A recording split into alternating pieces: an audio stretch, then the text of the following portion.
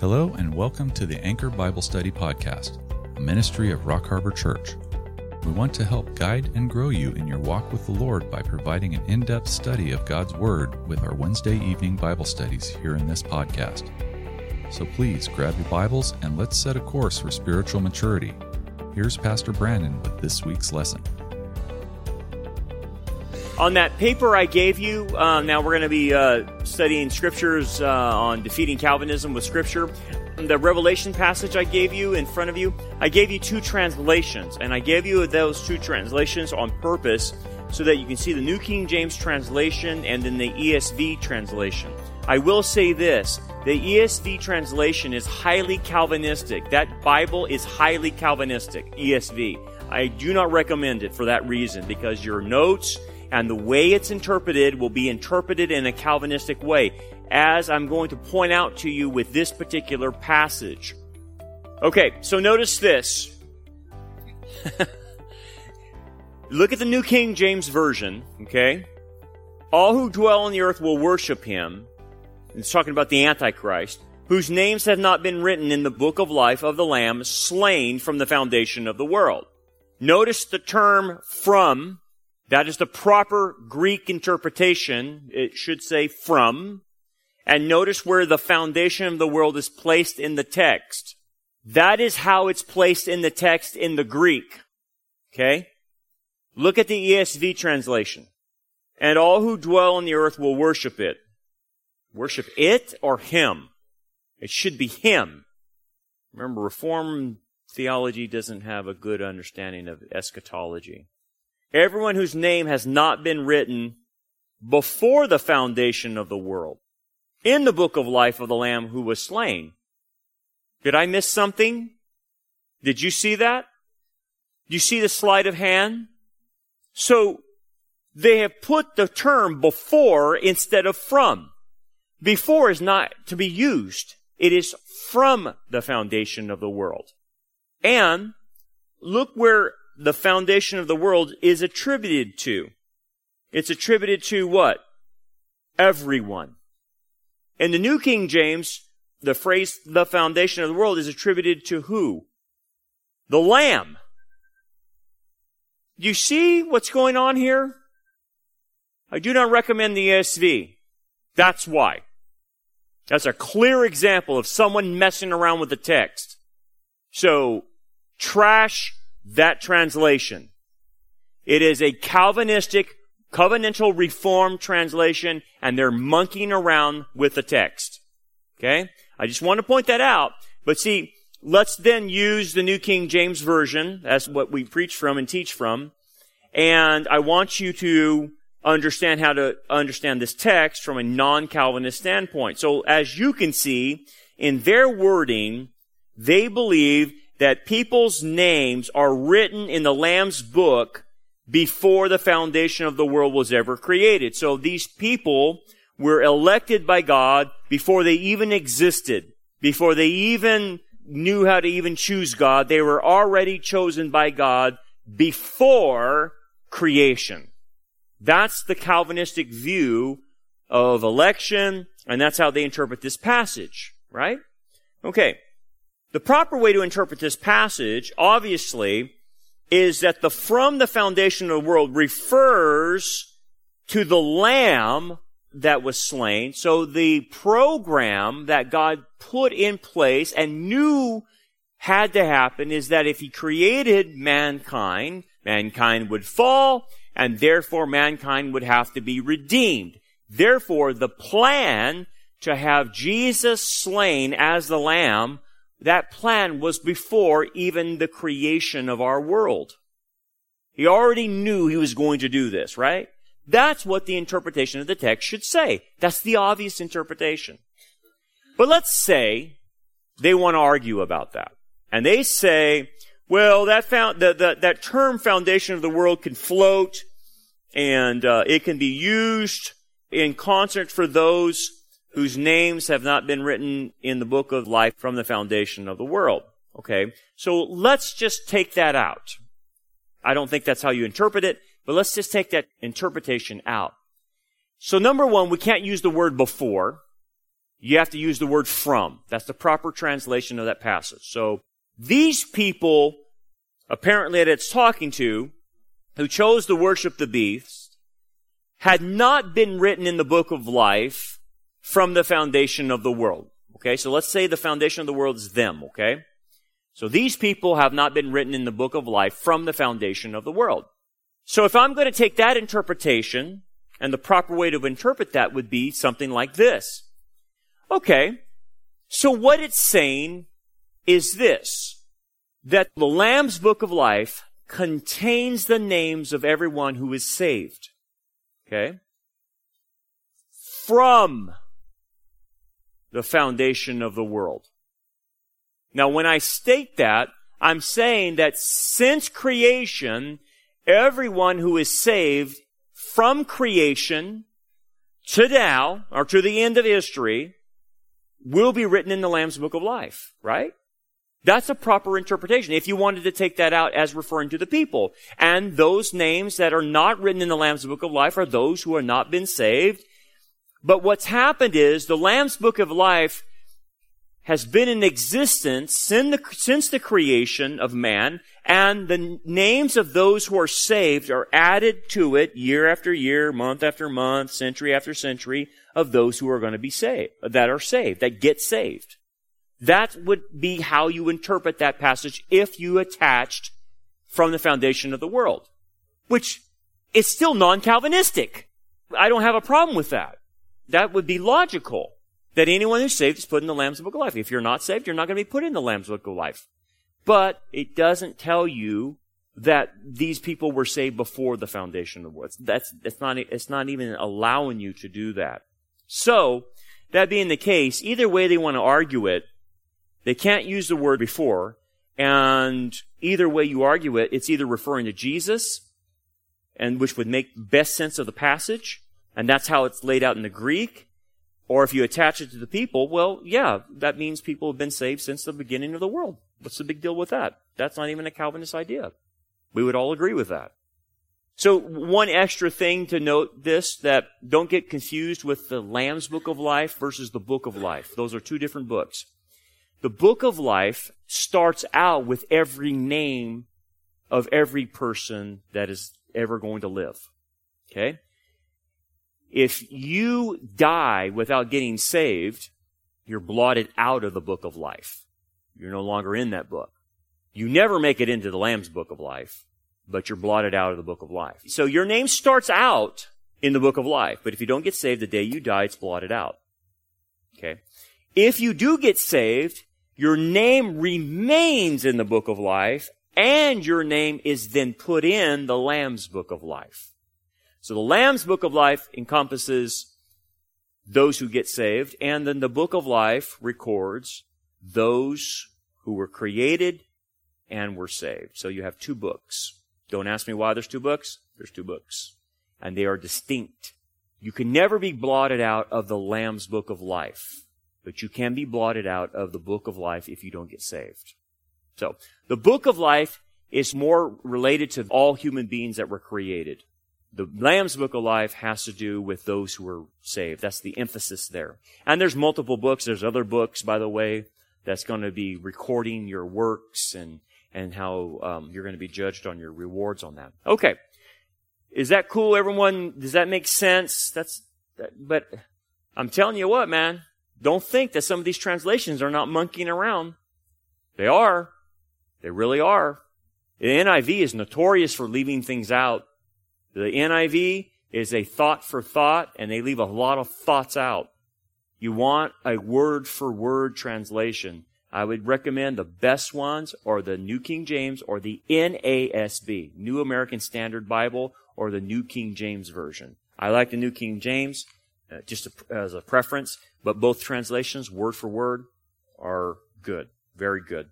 Okay, let's go to the next one. In your handout, your other handout you have, let's go down to John 17:9. John 17:9.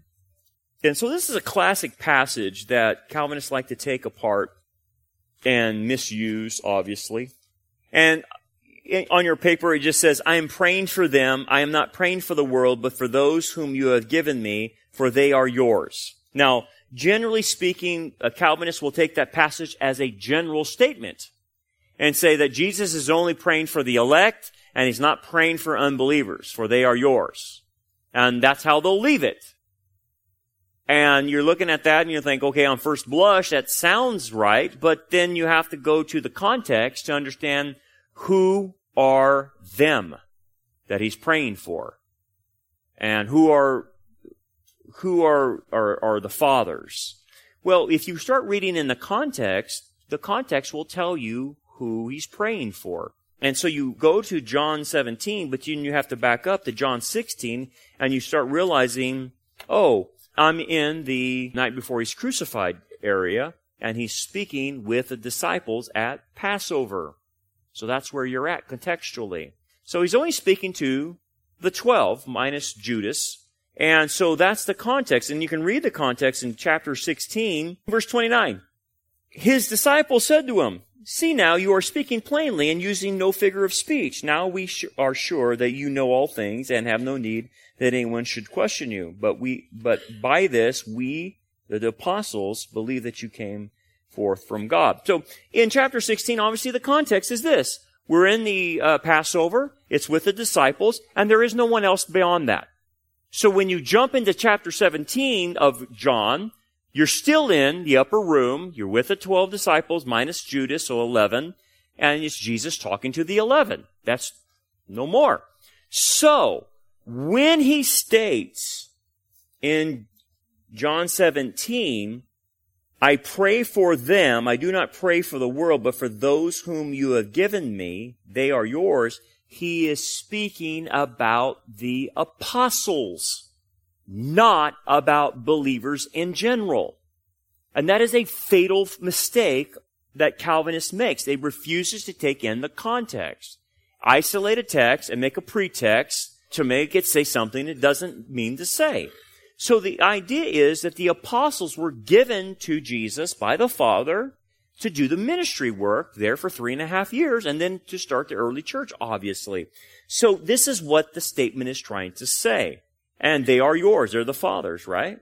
And this is why Jesus prays for them. And he continues on. He says, "Now I am no longer in the world, but these are in the world. I come to you, Holy Father, keep them, or keep through your name those whom you have given me." That's the apostles. "That they may be one as we are." And so he's trying to ask for unity for them, but protection and things of that nature. This is a pretty easy text, but the way they get around it is to isolate the text and just pretend that you don't know the context. And then they can say, it's everybody, it's believers, it's all the elect, when he's only referring to disciples. And that's it. Does this passage have anything to do with salvation? None. It has to do with discipleship. It has to do with the apostles. That's it. Let's jump to Acts 16:14 then on your handout. "One who heard us was a woman named Lydia from the city of Thyatira, a seller of purple goods, who is a worshiper of God. And the Lord opened her heart to pay attention to what was said by Paul." Okay. So the Calvinists take this passage and say, aha, see, no one can believe unless God opens their heart.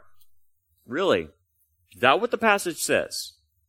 So that's why they believe that the person has to be regenerated first before they can believe, which we don't believe that. We believe you believe and then you're regenerated. The order of salvation is backwards in Calvinism. Okay. But they're going to use a passage like this out of context and say, see, it says God opened her heart so that she can believe what Paul said. Is that what opening the heart means? What does opening the heart mean, first of all? Is it synonymous with salvation? Did the Philippian jailer who asked Paul, "What must I do to be saved?" did Paul say, well, first, God has to open your heart, and then you can believe. Then you can understand what I'm talking about. Notice how the phrase, "then Lydia could believe," or understand what Paul said. They take it to mean that's why apologetics doesn't even work. Because how can you apologetically argue with somebody when they can't believe?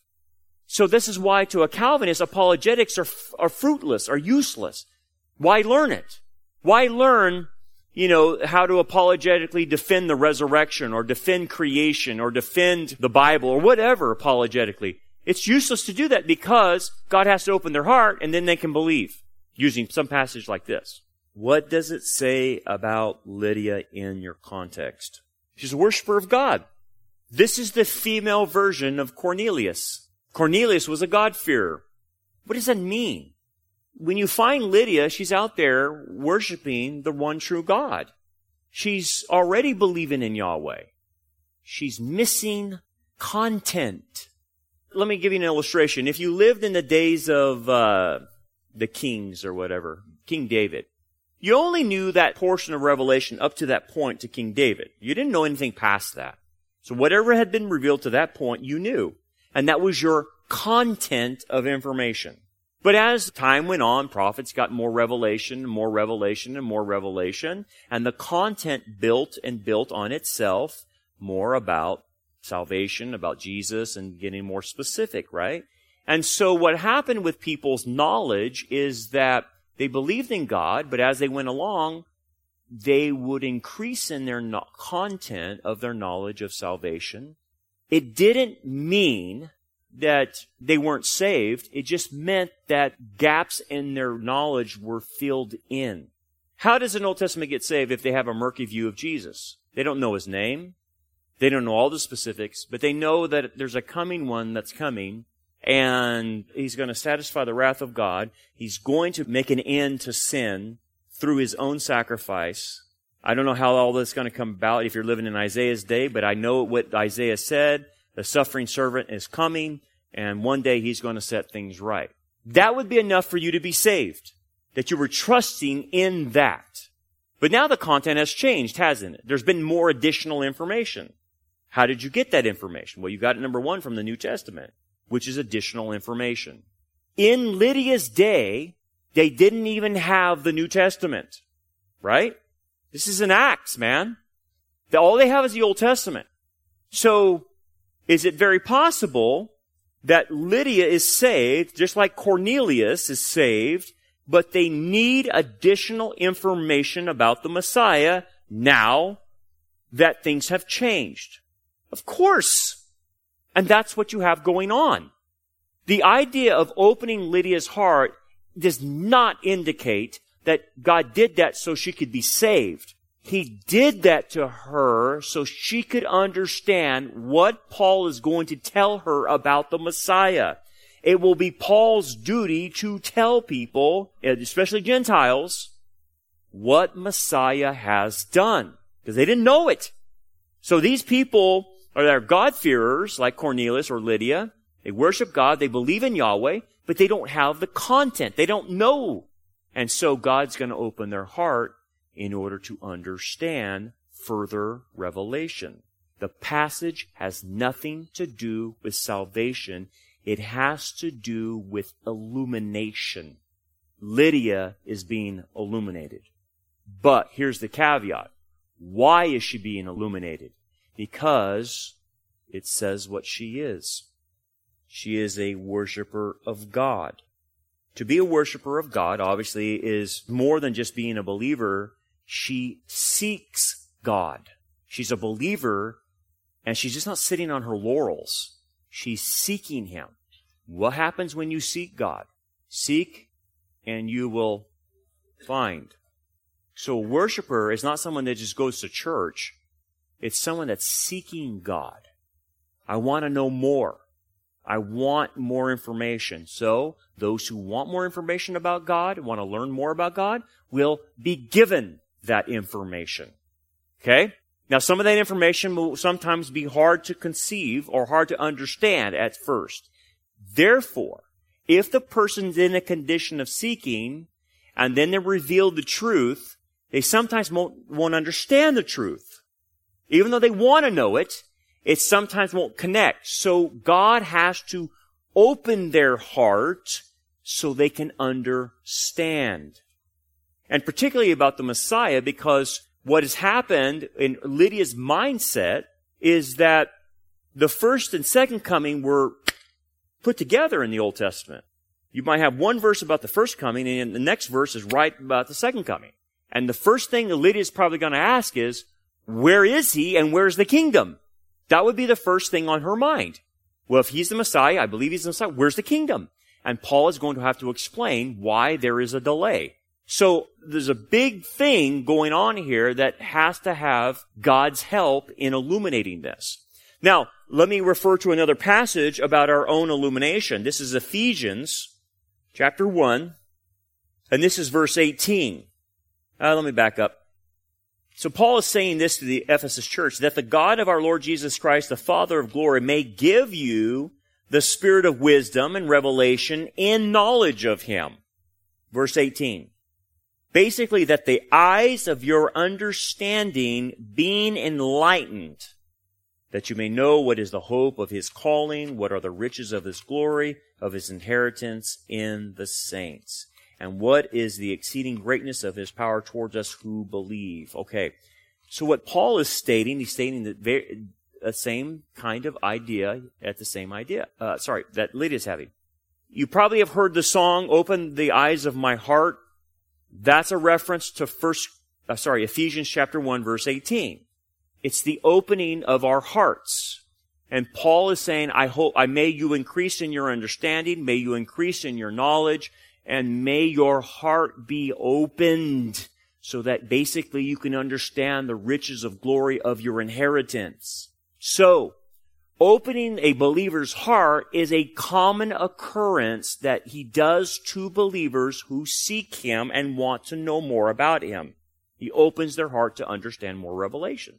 So, this is why, if you are seeking the deep things of God, the mature things of God, that you'll understand it. So when a new believer or an ignorant believer or a Laodicean believer comes into a church and they're used to milk and the pastor or the church is throwing out steaks, they can't consume it. It's like a baby that tries to chew a steak. It doesn't work. That baby doesn't even have teeth. So you feed a steak to a baby, he can't do anything with it, he doesn't understand it, he doesn't know how it's working, because the baby is still on the bottle. That is the same idea as being enlightened by God and being illuminated, or your heart being open to understand higher levels of learning about God and the Messiah and the Scriptures. So, the opposite is true. If you don't seek God, if you don't want to learn about him, you won't know anything else other than what you have right now. You'll stay where you're at. And he will not open your heart because your attitude is not right.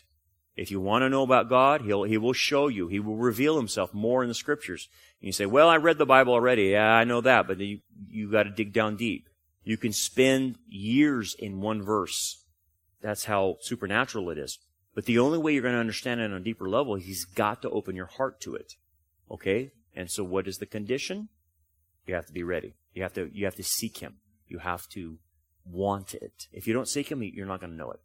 Anyway, as you can see, this has nothing to do with salvation. It has nothing to do with, God has to open people's hearts. He does it all the time. He does it all the time. But it's mainly to believers. Now, if God opens the heart of an unbeliever, that is what we would call a pre-evangelism. So someone's witnessing to them and they're sharing who Jesus is, if they're a sinner. Can God open their heart? Yes, if that person is seeking the truth. But you know many times you've given the gospel to somebody and they're blind. It falls on deaf ears because they're not seeking. And because they're not seeking, he's not going to open their heart. He will open their heart if they're ready. And that's what happens. But it's on them. God is not arbitrarily going through here, I'm opening that person's heart and opening that person's heart and opening that person so they can all be saved. No. He'll only open it if the person wants it open. And then he can do that so they can understand. Okay. Any questions on that one? Yes, go for it. Being what now? The heart is desperately wicked, and who can understand it? That is in the context of being led by your heart rather than being led by God. Because if you decide, you heard the phrases in movies, just follow your heart, that's what I do. You ever heard those phrases and people say, I'm just going to follow my heart? Well, you can't follow your heart because it's desperately wicked. It will lead you astray. Right? So what happens with our hearts is it has to be, or the synonymous word is mind or heart, okay? Our mind has to do what? Or our heart has to be transformed by the renewing of your mind. So in the scriptures, heart and mind are synonymous. And so the way you reform your heart is you illuminate it to the scriptures and you transform your heart or your mind by the scriptures. And it says, if you read the rest of that passage, so that you may know the will of God. Now, the idea then is we follow the scriptures, we follow God, we follow the Holy Spirit's lead, and we try to do our best to conform our hearts to Him, but ultimately we can't follow our hearts. We have to follow Him. We want to conform our hearts to Him, but if someone's going to rely on their heart, it's going to lead them into a ditch. That's the idea. And so that's kind of the context behind that. And you could broadly apply it in a lot of other ways in the idea that when people say that humans are generally good, no, it's saying that humans are generally bad because their hearts are wicked. So you can broaden that out to an application like that as well, that no one's pure. Their hearts are all messed up. And the longer you live, the more, and without Christ, or the longer you live without conforming to His image as a believer, the more problems you start having in your heart. You really do. It starts messing around with you. Let's see if anything else I want to do.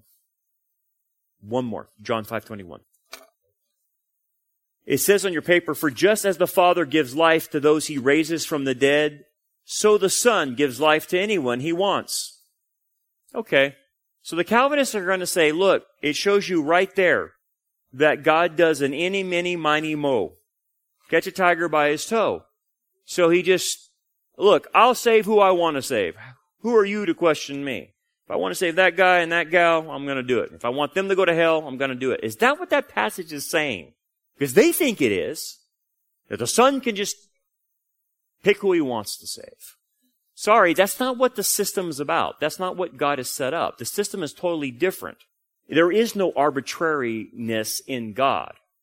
If you read the passage in John 5:21, it's pretty obvious that in the context, He means something else.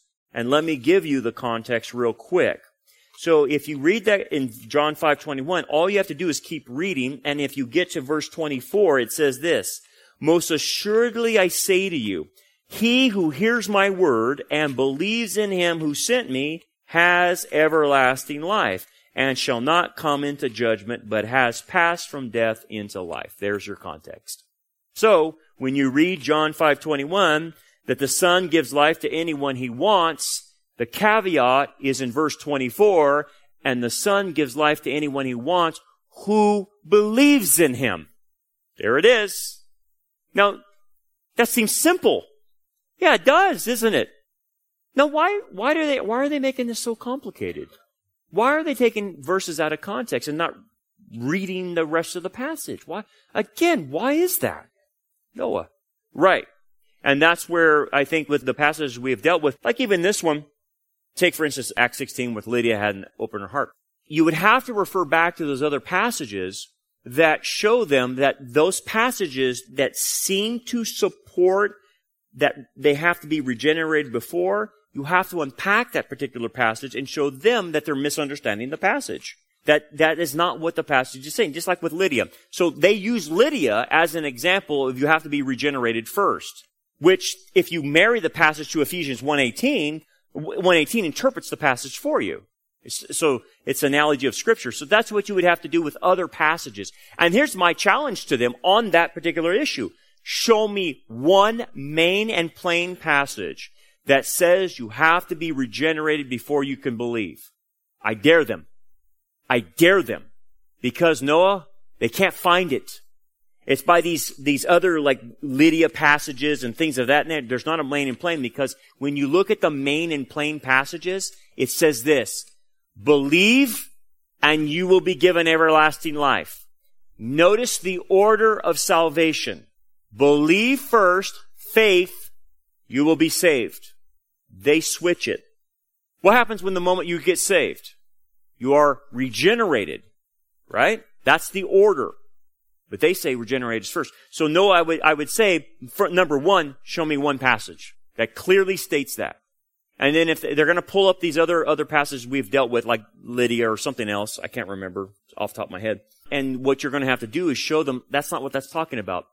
And then at that point, I pretty much already know what they're going to say about you. No, you're just not smart enough to understand this. And they're going to say, no, where did you get your degree at?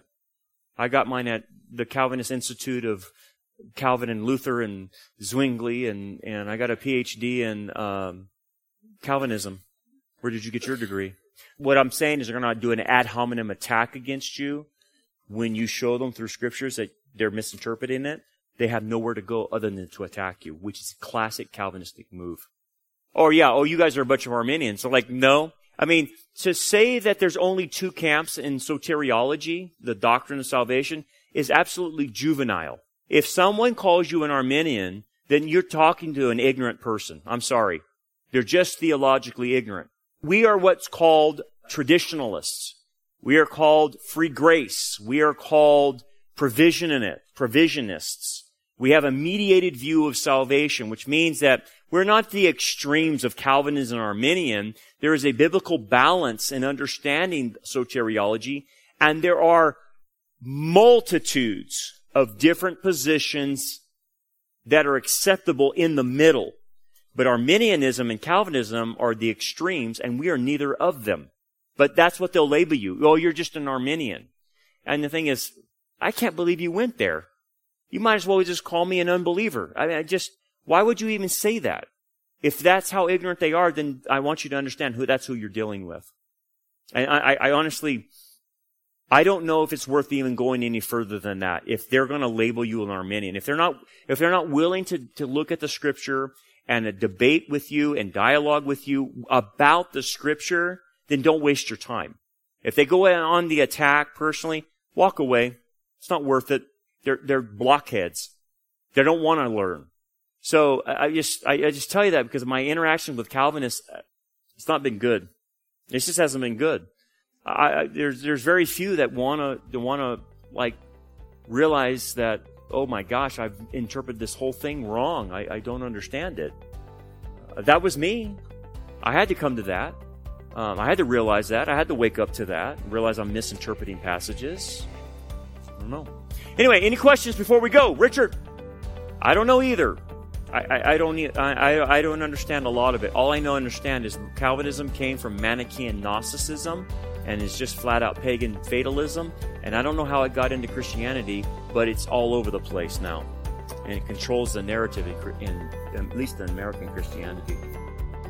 Thanks for joining us for another episode of the Anchor Bible Study Podcast. We hope that this lesson is a blessing to you and helps grow you towards a more mature understanding of God's Word. Rock Harbor Church has another podcast called Anchor Sunday Sermons, and it's filled with past and present messages in Revelation, Genesis, and Exodus.